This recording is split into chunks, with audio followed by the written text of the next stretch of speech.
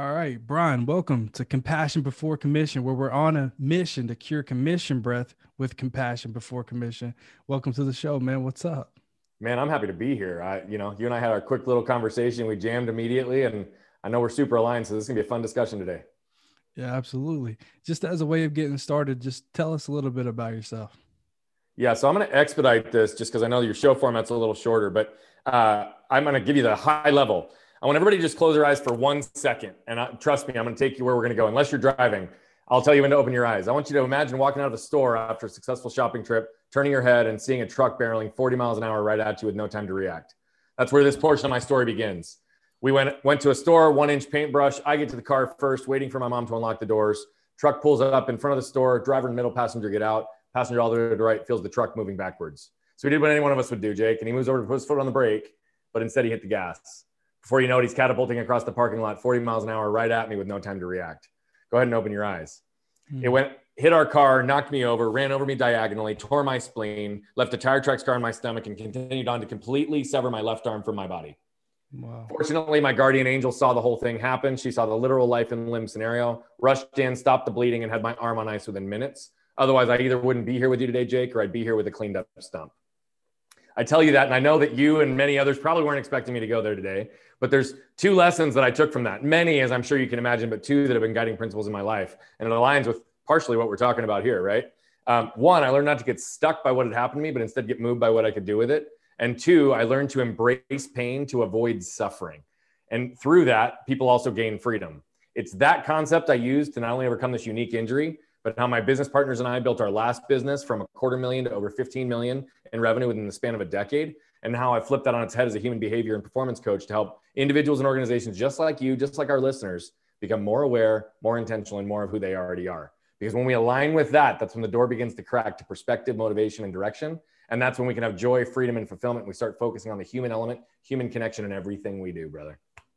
Man, I love your intensity, man, as you share your story. You're so passionate about it. Like, tell me a little bit more about, you said embracing pain to avoid suffering. Yeah, so I'll just give you a couple examples, right? So we can embrace the pain of hitting the gym for 30 minutes a day to avoid suffering of aches and pains of a sedentary lifestyle. We can embrace the pain of a difficult conversation with a spouse or loved one, right? To avoid the suffering of a loveless marriage that might end up in divorce or being trapped in marriage when we actually want a divorce. We can embrace the pain of firing our top salesperson, right? To avoid the suffering of losing all our other top talent and having stagnant growth because they were the biggest cancer in our culture. Right. So when you think about this, it applies holistically in our lives. And it's this idea of helping understand the difference between short-term pains and long-term suffering, and that we all have the ability to choose in every single moment. But when we embrace the pains incrementally along the way, we truly can avoid suffering. And that's where we gain freedom. Nice. Yeah. It's like uh, finding the cure for commission breath so you can avoid That's having it. spread that halitosis everywhere. That's exact. Yeah. Embracing the pain of not selling to avoid the suffering of being coming across like a slime ball or somebody who's not actually going to deliver value. Right. Yeah, exactly. Yeah. What are some characteristics and traits of a true sales professional that you found to be helpful over the years? I think the best of the best, I wouldn't even call sales professionals, right? That might be their title, but I think the best of the best don't ever sell. I think the best of the best focus on understanding like what's going on the person in the person's world across the table from them, really understanding to understand what problems exist, what they're actually dealing with, focusing on the person, right? Whether it's business related or not, but to really figure out what gaps exist in their world. And then they deliver value, right? Which might be a solution they sell, it might not be, but they deliver value, whether it be time, energy, resources, or connections to help that individual from a pure place of high intent and not worrying about personal gain. And when they focus on this regularly and consistently, guess what? They end up growing their revenue. People end up buying their solutions and services. They want to do business with them. And so the people who sell can be very, very successful, but the best of the best who really drive top line revenue and growth typically don't focus on sales. They focus on adding value and focusing on relationships. Absolutely. Yeah. And you seem like somebody, if you were to call me up, say a cold call or just any kind of call, you would focus on having fun. So tell me, what's the most fun that you ever had on a sales call? Oh, man. That's a great question. I have always loved in sales to not go solo And so I think the most fun moments have often been when I've gone and tag teamed in a joint venture type approach with someone else. You just have fun prepping for it. You have fun in the meeting and you have fun on the debrief afterwards. I'll tell you that there was one specific situation that I had a lot of fun doing. It gave me a lot of heartache when I did it, but it was fun afterwards. And I only ever ended up doing it a couple of times. But, as salespeople, we condition our buyers. We condition our buyers to expect that we're going to come in, regardless of what industry, and to ask X number of questions, ask for X number of data so that we can, position our sales. And how often do, you sit across the table from a CFO and they're like, so tell me why I should do business with you and your company. Why are you the best? How are you going to help us? And that's the first thing they say to you, right? And so many people, I did it myself early in my career, try to answer the question and end up vomiting all over the table with no relevance, no credibility. So in this one situation, this guy asked me that. He was a CFO. It was literally the first question. He's like, so why should I be doing business with you? And I said, I don't know. And I slid a blank piece of paper across the table to him. And I said, I'm here today to discover that. I'm here to learn about you, to determine if and how I can help, and to really be able to understand the roadmap for where I can help, which I have no relevance or credibility to be able to answer that question today. You're going to expect my biases. You're going to expect that I'm a salesperson. But if you agree to the approach that I'm taking, we can mutually fill this piece of paper out together. And at the end of the hour, I can tell you whether or not I can help you or if I can't. And I don't know the answer to that right now. I said, alternatively, if you don't want to play that game, I can get up and leave because it doesn't mean that we're going to have a good partnership. So I had a lot of fun because he actually turned into it. We filled out that whole piece of paper. We ended up writing the deal over the course of a couple of months because we built a relationship. So to me, the most fun is whenever I've worked with someone else or I find a way to shatter the expectations of what the proposed buyer is going to be operating from. Nice. Yeah, that's a really good approach, man. I like that. Yeah. So you actually taking the time to get to know somebody before, just the only way doing a proper discovery call. Yeah. That's the only way. I mean, if you just jump to pitching with no understanding of where it's going to go, it's a slap and stick method, right? That's not how that's literally the shotgun approach. Like, I'm just going to pitch and see if this aligns for this person. Right. To me, that's wasting time, energy, money, and resources. Alternatively, if you do the work up front, you ask the right questions, you really qualify the deal, the person, are they a good fit for what I can offer? You're not ever selling because you already know the answer in the roadmap and you offer a solution that aligns exactly with what their problem is after you've put in the legwork. Guess what? You've just teed that up to the point where you don't ever have to convince them. They're ready to buy before you've even told them what you're going to be selling. Yeah, absolutely. And you seem like somebody that's really big into mental toughness, somebody that really believes in having the right mindset. Can you tell me a little bit about how you became over the years mentally tough? Yeah. So I was kind of forced into it pretty quickly. I think I've always been that way, but when you've got an accident like this right out of the gate and all of a sudden everybody's assuming what you can and can't do, you build up a crusty exterior to tell the world, I'm going to do it the way I want to do it. I didn't want to be the victim. I didn't want to be defined by other people's boundaries or the limitations they placed on me because of their inability to see what I was capable of through their own lens. Right. And so very early, it was all about mental toughness. And I created this intellectual narrative. So to your point on mental toughness, I'm a firm believer that it's critical, but I learned later in life that it's only part of the equation. Right. So I'll unpack that in a second. But, really what I did is I approached it like, look, I'm not going to be defined by this. So no matter what my struggles were, no matter what my physical challenges or limitations were, if I wanted to do something, I was going to figure out a way to do it. Right. It didn't matter how many times I failed. It didn't matter how many times I got knocked down. And it didn't matter how many times somebody else told me I couldn't do it. That actually just was fuel on my fire. Right. But I built this intellectual narrative, right? That I'm good, I'm strong, I'm capable, and I don't need anybody's help. And that served me very well for a long time until it didn't. I re-broke my arm when I was 20 in a snowboarding accident, compound fracture, almost lost my arm again. And it was hanging by my side for 10 months. Okay. What I realized in that moment is the power of our narratives. I was mentally tough. It did help me persevere. It did help me overcome, but it also prevented me from having the level of human connection that I desired at a deep level. So now all of a sudden, when I'm going through this alone, I realized the world had bought into my narrative. The world literally was like, oh, Brian's tough. He's strong. He's capable. He doesn't need our help. It wasn't that I didn't have good friends that wanted to help me. It's they just genuinely believed I didn't need it. So now I'm alone. I'm vulnerable, and I didn't have the courage to ask for help. Okay. Yeah. So mental toughness led me to this idea of human connection is critical. I started focusing on vulnerability and authenticity and bringing that into everything I did, which made my sales, if you will, more effective because that's what allowed me to focus on the human element and the human connection. Fast forward a little bit further, it served me very well. This is, the business we talked about earlier that we scaled was in that period of time. And I had some more health stuff that hit me, knocked me down. I won't go into the details on that right now, but the reality of it is that what it did was it allowed me to realize that I wasn't ever actually feeling or expressing emotion at the level that I was capable of. You see, when I shut off physical pain, I also shut off emotional pain. I went all intellectual. It was all mental toughness. And what I realized is, right, mental toughness and human connection without emotion doesn't really serve the end game, right? You had to bring emotion back into it. So now I believe it's a combination of mental toughness and the mind-body connection, mindset and heart set, and understanding and which narrative we need to trust in the moment and how to regulate between the two. So now I think we need to think about our thinking, think about our feelings, feel our feelings, and feel our thinking. And when we do that, that's when we connect holistically with the people to a place where we can actually move and grow collectively. But that's also where value delivers itself. You don't have to sell. Right. I love it because I believe whether we're successful or we're not successful is 100% directly connected to a few things, three things: our mindset and our heart and the words we speak. For out of our heart, 100%. our mouth speaks. So if you don't have the right, if your heart's not in the right place, figure out what's causing that, right? Like think about different things. Is there fear, shortages, blockages?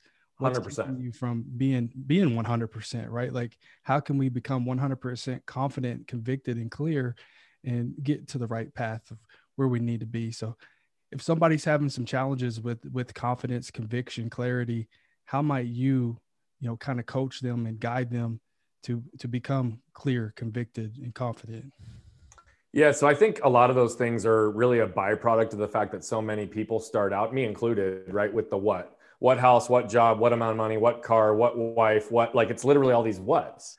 And we end up losing the who through the process, right? So when you're not clear, you're not convicted, you have a hard time demonstrating confidence. It also means that you're probably not demonstrating yourself as authentically who you are.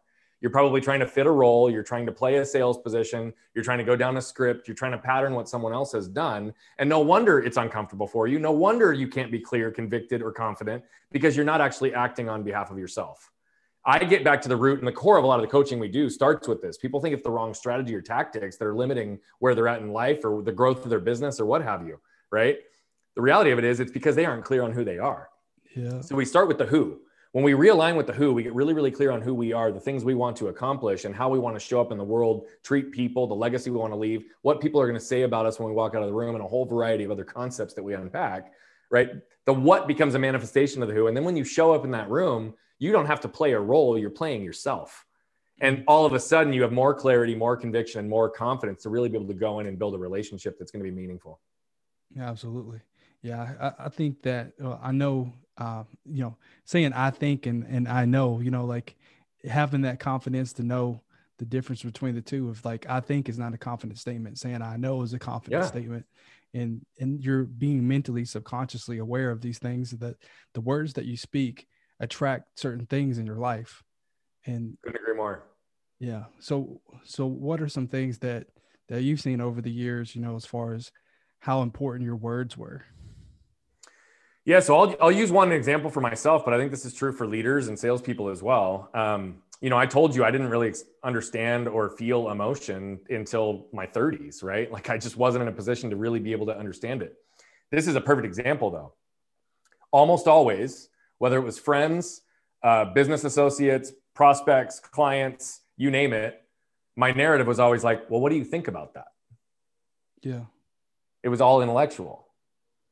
Once I started to unpack emotions, understand the role that it played in my life and that it was limiting human connection and my mental toughness and other pieces, I started changing the question to, how do you feel about that?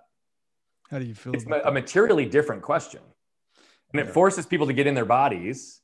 And people buy typically off desire and emotion and connection and trust. They don't typically make intellectual buying decisions, right? They sometimes do. We know there's different buyers out there.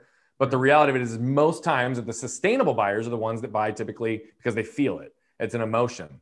And so in my coaching work, or even when I'm going out and I'm in a sales type environment, just that slight shift in language changes the answer materially.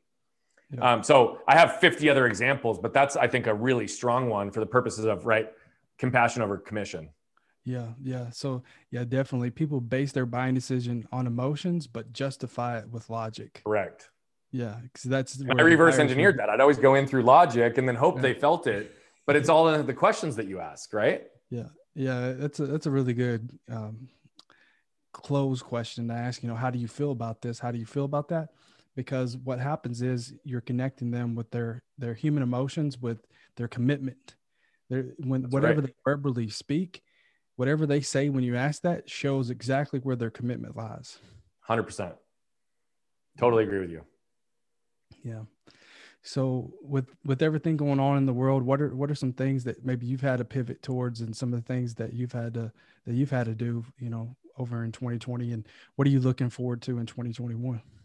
Yeah. Well, so as a speaker and a coach, I obviously had a pretty hard pivot in the virtual world. I was used to the traditional live stages, and that was really whenever we'd get on stage, we'd convert coaching. Whenever we had coaching, it would generate speaking opportunities. But I had a number of speaking opportunities just evaporate overnight, right? In March. And so I, to my own detriment, kind of devalued the virtual stages. And that included podcasts, frankly. And so that was one of the big pivots I made. I didn't have the technology and the setup and the background and the lighting and the camera and the sound and all that stuff. So that was one of the first things I did when I started shifting around. It was life is one about showing up, and two, how you show up. So I felt like in the virtual world, I needed to show up in a way that was consistent with the standards I set for myself, with the quality that I set for the way that I do everything. And so my technology is a direct reflection of how I'm going to show up. So I invested significantly in this, and this is probably version 8 of iterations. I built and grew it, and I've also played and tested with some different things. So I started with the camera and the sound, and the lighting was next.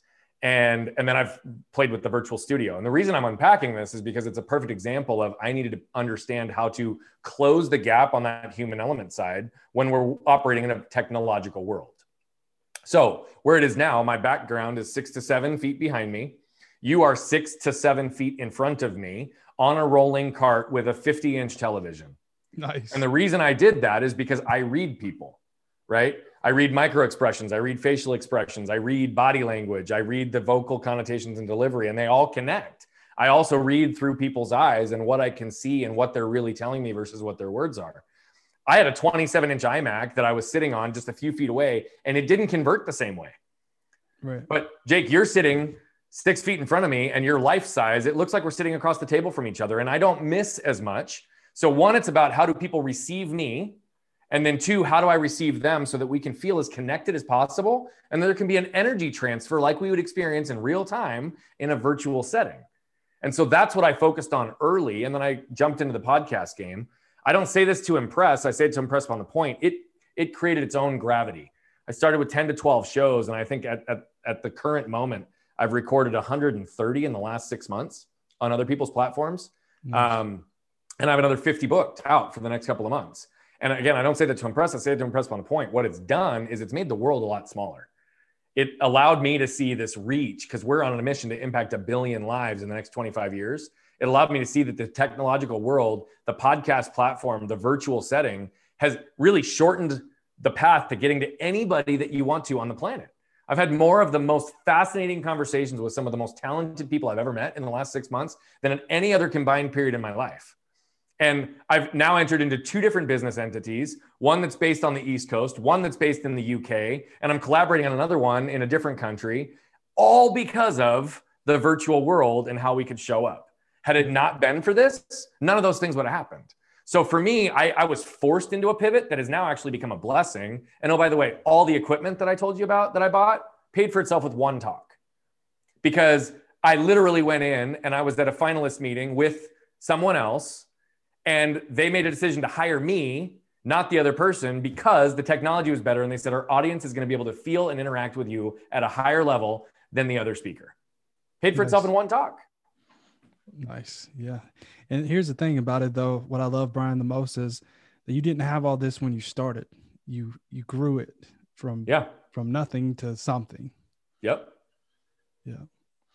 And so you're very mission driven. So tell us, what is your mission? What you said you want to impact 1 billion people in 25 years. So tell me about that mission. What kind of impact? What's the mission? Yeah. So what I mean by that is impacting 1 billion lives means helping reduce the level of suffering that exists in the world. If we look across the world, there's suffering everywhere we go. It's in our backyards, right? People, even highly successful people who are miserable, right? Who are struggling from anxiety, stress, depression, mental health issues, you name it. There's different levels of poverty and people on the streets who don't have food, who don't have this, right in our backyards. But you look across the globe and there's just a massive amount of suffering. There's a lot of hate, there's a lot of separation, there's a lot of polarization that's all taking place. If we can reduce the level of suffering that people are experiencing, right, that opens up the door and the possibility for them to experience joy, freedom, and fulfillment. And it also allows us to focus back on one of the things that we're hardwired for, which is human connection, so that we can build a world where we can actually come together. That doesn't mean we all have to agree, right? At all. In fact, I don't want people to be lemmings. I want people to be authentically who they are and allow the world to appreciate them for exactly who they are versus trying to funnel all of us into a box that the world can accept. If we all can be unbridled, free, joy, freedom, and fulfillment exist in our life on a daily basis, this world would be a lot better place. And so that's what that mission is about. And I'm very, very aware that 99.9999999% of those billion lives will never pay us $1. And I'm very okay with that, because I believe genuinely that when we chase mission, when we chase purpose, and when we align it with relationships, value, and impact, monetization isn't ever a problem, right? No, exactly. If we put people and purpose first, profit and product will follow. That's just how it works, right? Yeah. If we focus on profit and product first, we lose sight of everything else. And so I'm trying to change the conversation that's taking place on the planet right now, because I think what we all desire is an element of freedom, joy, fulfillment, human connection, and we don't want to suffer. That's right. And that's what compassion before commission is. Everything that you just said right there just sums that up. It's not that the money's not going to come. It is. It's just going to be the byproduct of enjoying the journey, the compassion, enjoying helping people, making an impact, and the income and all that's going to come. But it's okay to have a give and have an ask too. Just like the company that you said pretty much paid for all of your equipment, you had a give, but you had an ask too. So it's okay to like, and I hate hearing people say, because it's not the right mindset. I'm going to give without asking anything in return. It's okay to have a give and have an ask too. Follow me on the internet. Follow me here or there, after you give a speech or after you talk. So compassion. I completely agree with that, because if you can't receive, you can't give at the level that you need to. Yeah. I've always had this philosophy to give until it hurts, right? I've got an if and how philosophy, if and how I can help. And I used to be in that bucket where it's like, I always gave without asking. A good friend of mine, David Meltzer, kind of knocked me upside the head even 6 months ago. And he's like, Bogert, like to impact 1 billion lives, you've got to open yourself to receive a hell of a lot bigger and a lot more than you even currently are. Right. And so, and that's what also allows me to give at a bigger level. So, truthfully, I suffer from that myself. But reality of it is I continue to be able to mold, evolve, and change so that I can give at the level that I need to. I have to be able to receive and ask on the back end. Yep. I love David Meltzer too. I am consistent and persistent in the pursuit of my potential. That's my dude right there. Yeah. Yep. Awesome. Well, Brian, I know we're coming up on our time. Where can people find you, brother? Yeah. So go to brianbogert.com. It's got all my social handles. I'm at Bogert Brian pretty much everywhere. It also has a lot of the free content we talked about. And on the lens of giving something, right? I told you most people won't pay us. Go to nolimitsprelude.com and we got a free download there for you. That is a combination of a lot of a succinct bite-sized version of a lot of our coaching philosophies to help people really calibrate with who they are, how to show up into the world so that they can bring all these things into their life that we talked about. Nice. Well, thanks for joining us today on Compassion for Commission, man. Jake, man, it's been a pleasure. Thanks for building the platform. All right, bro.